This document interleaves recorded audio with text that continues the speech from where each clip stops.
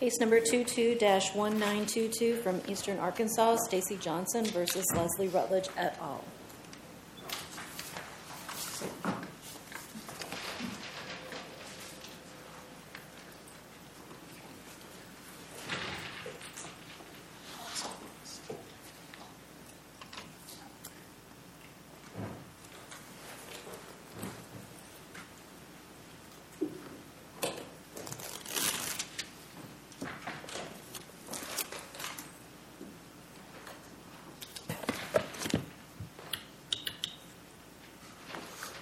Mr. Jacobs. Good morning, Your Honor, and may it please the Court. Dylan Jacobs, Deputy Solicitor General for the State of Arkansas, here on behalf of the appellants. Stacey Johnson was convicted of a brutal murder. 2 juries sentenced him to death, and he has spent the intervening years filing numerous fruitless legal challenges to his conviction and his sentence. This suit is his latest one.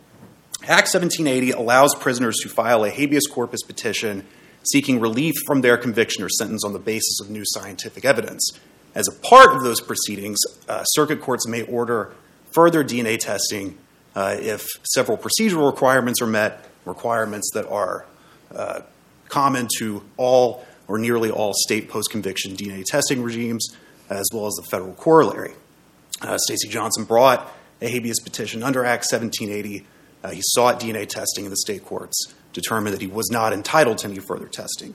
Johnson now challenges Act 1780, and this appeal concerns whether the federal courts have jurisdiction to hear his challenge. The Supreme Court held in Osborne that states are not required to allow any post-conviction DNA testing for convicted prisoners, but if a state affords prisoners that opportunity, they have to comply with procedural due process requirements. And Johnson's only remaining claim in this case is that the Arkansas courts have interpreted Act 1780 in such a way as to violate his procedural due process rights and close him off from the judicial remedy created by Act 1780. There are 2 problems with his lawsuit. The first is that the defendants that he sued do not enforce the Act and are thus not proper defendants for either standing or 11th Amendment immunity purposes. And the second issue is that the relief that he seeks would not redress the procedural injury that he alleges. I'll start with the officials that he sued.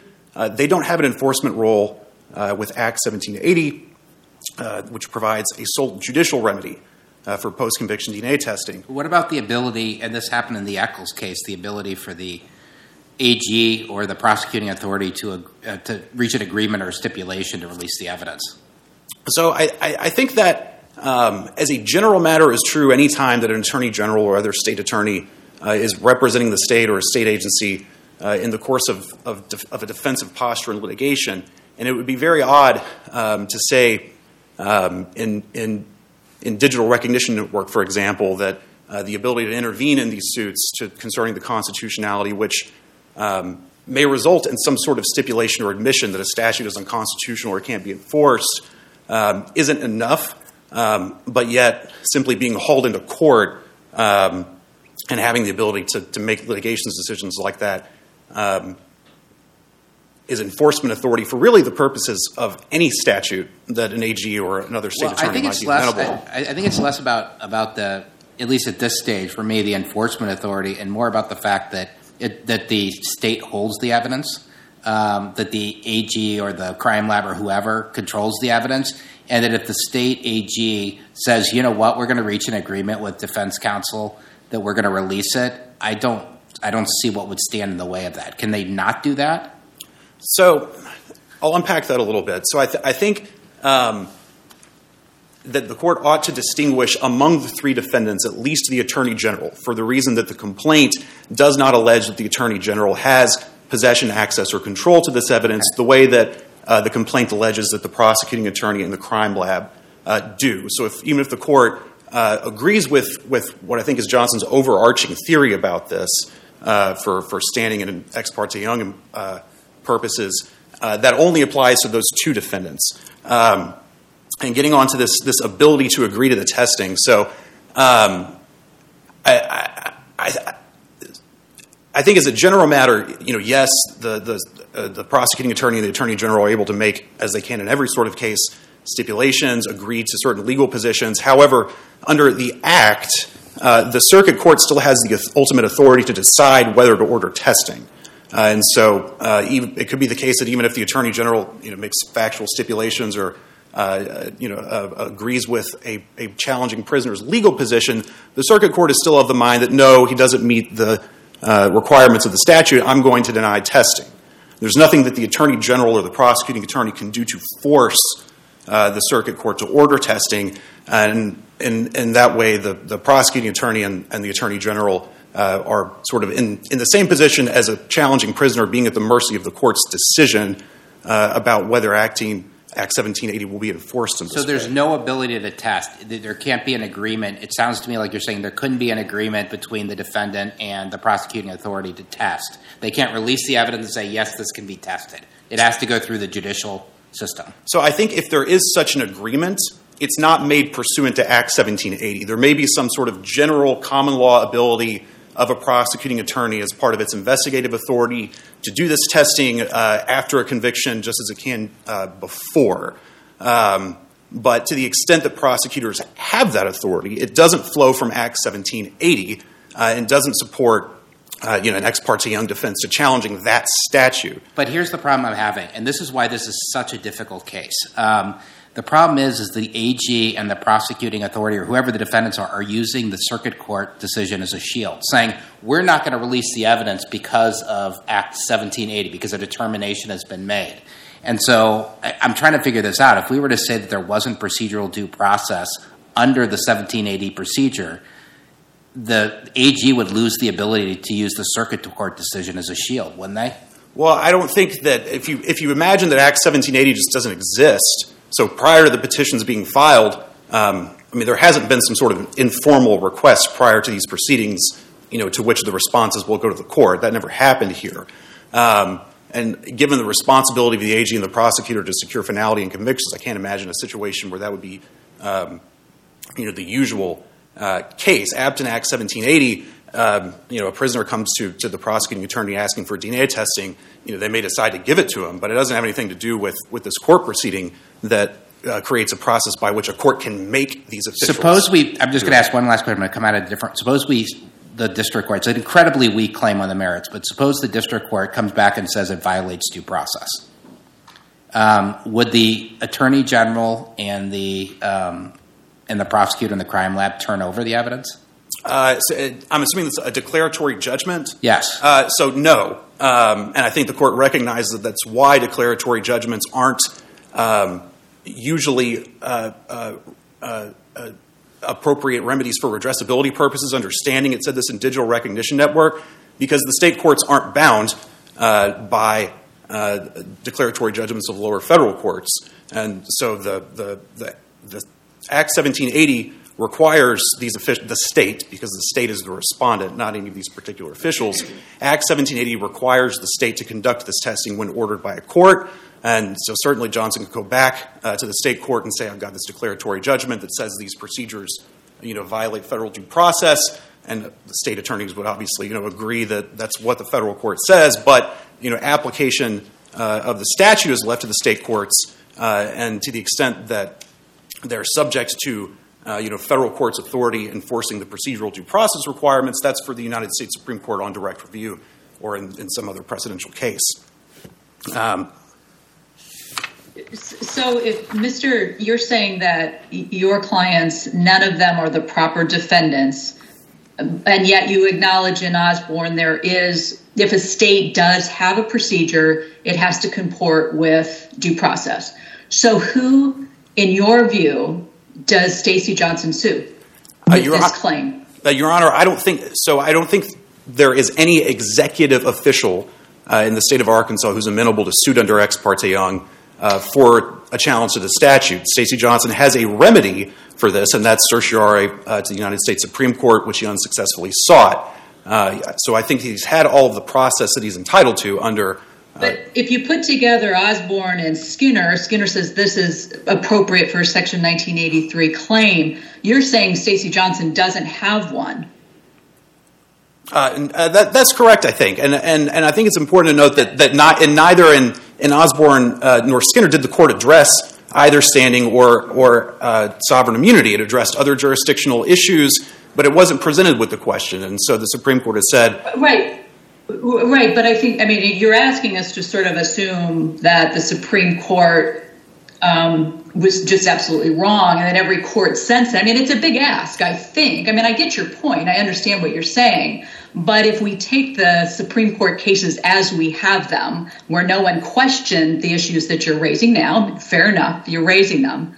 But the combination of Osborne and Skinner, I'm just trying to figure out, if you just take those on their face, what does Stacey Johnson do in your view? I understand it's not your clients, but how does he raise this claim in Section 1980? I think as to Arkansas, there may just simply not be a way outside of direct review to the U.S. Supreme Court. Now, in other states and in other systems that are set up, there very well may be an executive official who is ultimately responsible for the enforcement of that. It just doesn't happen to be the case under the act that the Arkansas General Assembly passed. And if I could... Let me ask you... Can I just have a... Oh, I'm sorry. No, please do, Judge Kelly. Go ahead. Just a follow-up question. What, in a 1780 Act case, the AG, the prosecuting attorney, is a party and is mandated, required to respond to a petition or a motion like Stacey Johnson filed. And presumably they are sort of relying on the act and the requirements in order to, push back, no.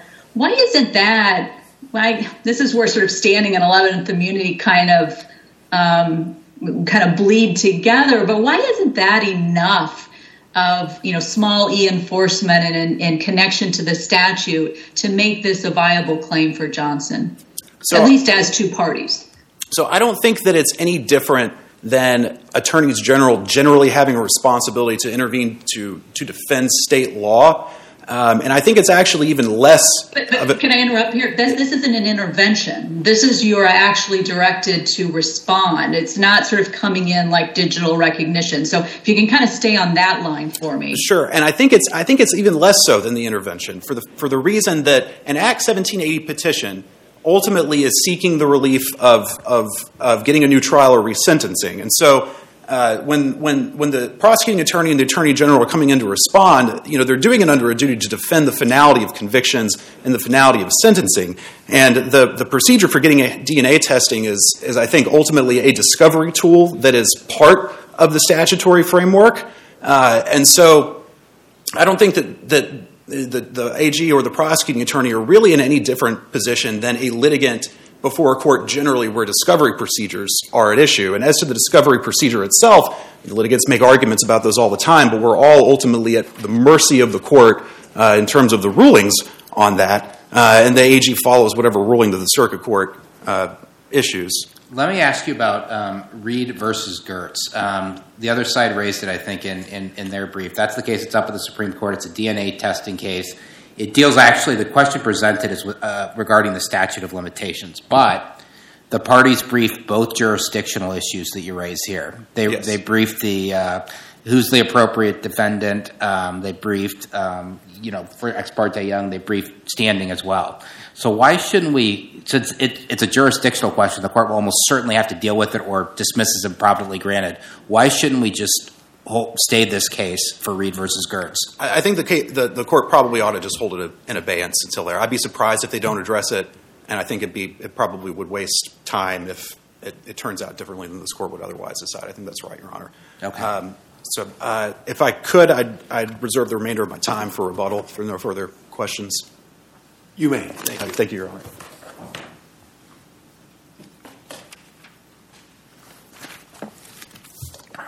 Mr. Blakely. Your Honors, may it please the Court, Kaiser Blakely for Mr. Johnson. This Court should affirm the District Court's jurisdictional ruling for two reasons. First, Johnson has Article III standing. He has suffered an injury, and he has met his relatively modest burden of showing causation and redressability at the pleading stage. Second, Johnson can sue under Ex parte Young. He seeks prospective equitable relief for an ongoing constitutional violation, and he has shown that the defendants have some connection with the enforcement of Arkansas's DNA testing law. And I'll start where Judge Strauss left off, and that is Reed versus Gertz. It's worth noting that the Supreme Court during oral argument was not concerned with jurisdiction. In fact, the only major colloquy was between Justice Jackson and the litigant for the state, Texas, arguing about the practical problems with their jurisdictional arguments. And that goes to Judge Kelly's question about who is Johnson to sue.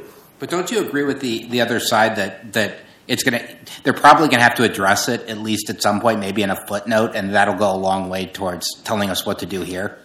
It certainly, Your Honor, the court could do that, but the thing is, Johnson needs access to evidence soon. He didn't want the state to take this interlocutory appeal. He wants to fight the merits on this case below so he can have his death sentence set aside. He wants access to evidence. And so I understand it might be more efficient for this court to wait, but Johnson does want this process to move quickly. Does he face an imminent execution date? Has the date been set? No, Your Honor, and that actually goes to the merits of his argument. The Arkansas Supreme Court could have allowed his execution to go forward and said this request for DNA testing is meritless. They didn't do that. They set aside his execution date because they know the value of DNA testing. His claim is not meritless. He's raised a probable theory of defense, and so we want to see this played out. And so that addresses the Reed versus Gertz arguments. The fact that the Supreme Court is not concerned about the jurisdictional arguments just shows that Johnson is likely to win on appeal here. Yeah, I'm very nervous about that argument because I could recite a lot of instances where they're not very interested in it, and then the opinion comes out 5 months later and it talks all about the jurisdictional argument. So oral argument is not always the best barometer of how cases are going to come out. That's true, Your Honor, but it also is worth noting that Texas put their jurisdictional arguments, which normally come first, last in their briefing. They don't even think that their arguments are really all that strong on the merits. But moving to this case, my friend also talked about the ability to stipulate to the conditions being satisfied or the ability to agree to DNA testing. That's important, and it's important also because the state argues at page 10 of its opening brief, Act 1780 is, quote, substantially identical to the federal DNA testing law. Why is that relevant? Because the federal guidelines, which date back to 1999, they've been around for a while, pages 5 through 6 outline the procedures of prosecuting attorneys, the individuals who have control over the evidence. And it says the best bet is to agree with the defendants. That way courts don't even need to get involved. And so the fact that under the guidelines, the DOJ guidelines, that prosecuting attorneys have that ability to agree or stipulate to DNA testing shows that Arkansas state officials likely do too. And it doesn't matter if that ability is rooted in the common law or Act 1780. We know that because of Ex parte Young and Whole Woman's Health versus Jackson. But that's the weird part about this case, is it's really, you may be right about the ability, and I asked opposing counsel about that, but it has nothing to do with the Act, right? The Act is about going to the circuit court. And so what do you do should you have brought a procedural due process claim against the AG and the prosecuting attorneys aside from the Act, saying you should give us due process and you didn't meet with us and you didn't enter settlement negotiations in order to give us the DNA testing? It's just weird because there's no connection to the Act if we go that route. That also would be weird, and so I think it's a better strategic decision for prisoners like Johnson and everyone else to follow what the Supreme Court said in Osborne and Skinner, and that is take it against the prosecuting attorney. The state, when they give you a right to DNA testing, they can impose conditions on it. They just have to be fundamentally fair, and Skinner says you can challenge those on procedural due process grounds under Section 1983. That's the exact claim Johnson brings here, and that's, again, just another reason to wait for Reed versus Gertz because the court's going to address these issues. What about the argument that I posed to opposing counsel? If let's say we remand this, say the case can go forward, the district court then says yes, it violates procedural due process. The other side says you still don't get the evidence. You still have to go back to the circuit court and show the circuit court what's going on. Is that a problem for your case? No, from a causation perspective. No, two reasons. First, the potential for a defendant to, in the future, violate someone else's rights doesn't affect the standing or Ex parte Young analysis now. The second reason is here, Johnson has alleged that he has met all of the other requirements under Act 1780. Therefore, a declaratory order or an injunction will strip away the justification for him currently being denied access to testing. Right now, he alleges he's being denied access to testing due to his inability to satisfy only the fundamentally unfair requirement read into Act 1780. With that gone, he's entitled to testing. Sure, the state may continue to deprive him of his rights, but that would then lead to another lawsuit. But that doesn't affect the standing or jurisdictional analysis here, and that's the fundamental problem with their entire argument.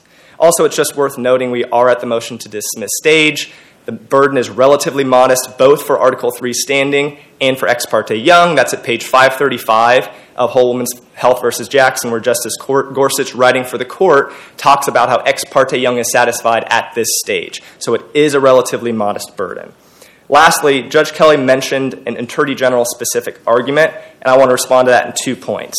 First, Johnson doesn't have a vendetta against the Attorney General. He doesn't care who he gets the evidence from. He just wants access to evidence. And so the prosecuting attorney is the correct defendant in this case. The allegations against him are the same allegations that prisoners make across the entire country. So at the end of the day, it doesn't matter if the AG is still in this lawsuit as long as a prosecuting attorney is. But the AG is correctly in this lawsuit. As this court noted in 281 Care Community, there the Attorney General was the proper defendant for 3 reasons. First, they had the ability to get involved in the criminal prosecution of the challenge law, and that ability was specified in the law itself. Second, they had a duty to defend the court administrative decisions issued pursuant to the challenge law. Again, that ability came from the act itself. Third, the Attorney General had the general authority to initiate civil actions under the challenge law, and again, that ability came from the challenge law itself. That differentiates this case from Digital Recognition Network, where the Attorney General's authority was some general authority hidden away, not specific to the law at issue.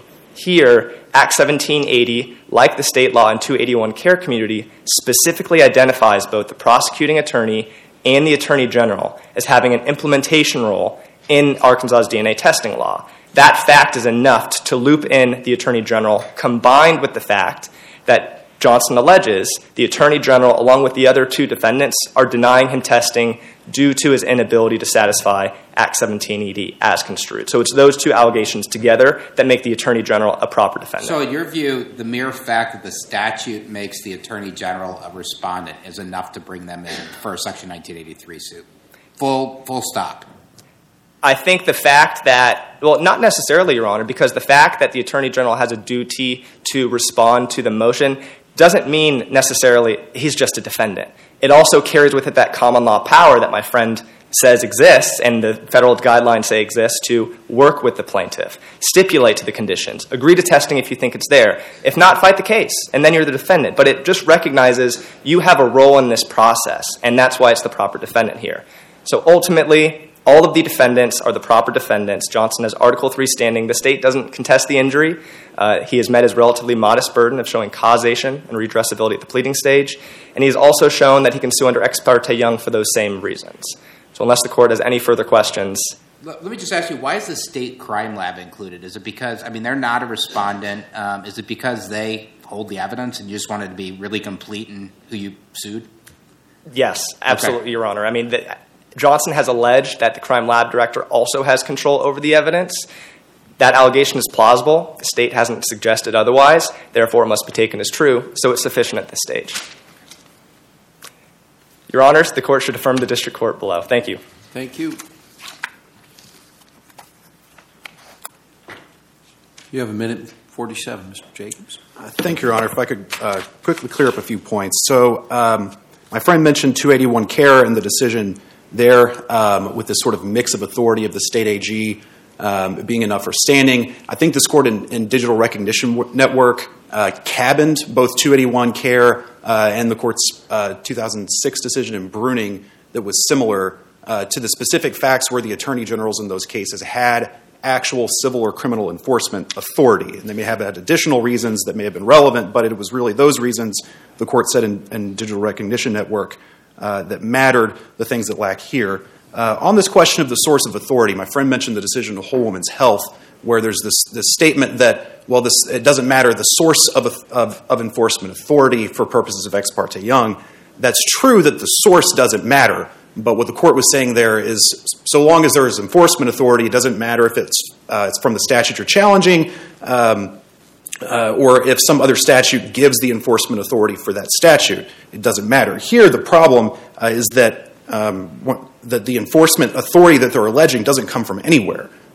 So there is no statute, either Act 1780 or otherwise, that gives enforcement authority to any of these officials. If I could raise one final point that I didn't get to, aside from the defendants, we think that the injury and the relief that's asserted is also improper as to the injunctive relief in addition to the declaratory relief. because what he's asking for is really an injunction to sidestep due process entirely and get the DNA testing that is the subject of this case. The usual remedy in a procedural due process challenge is due process.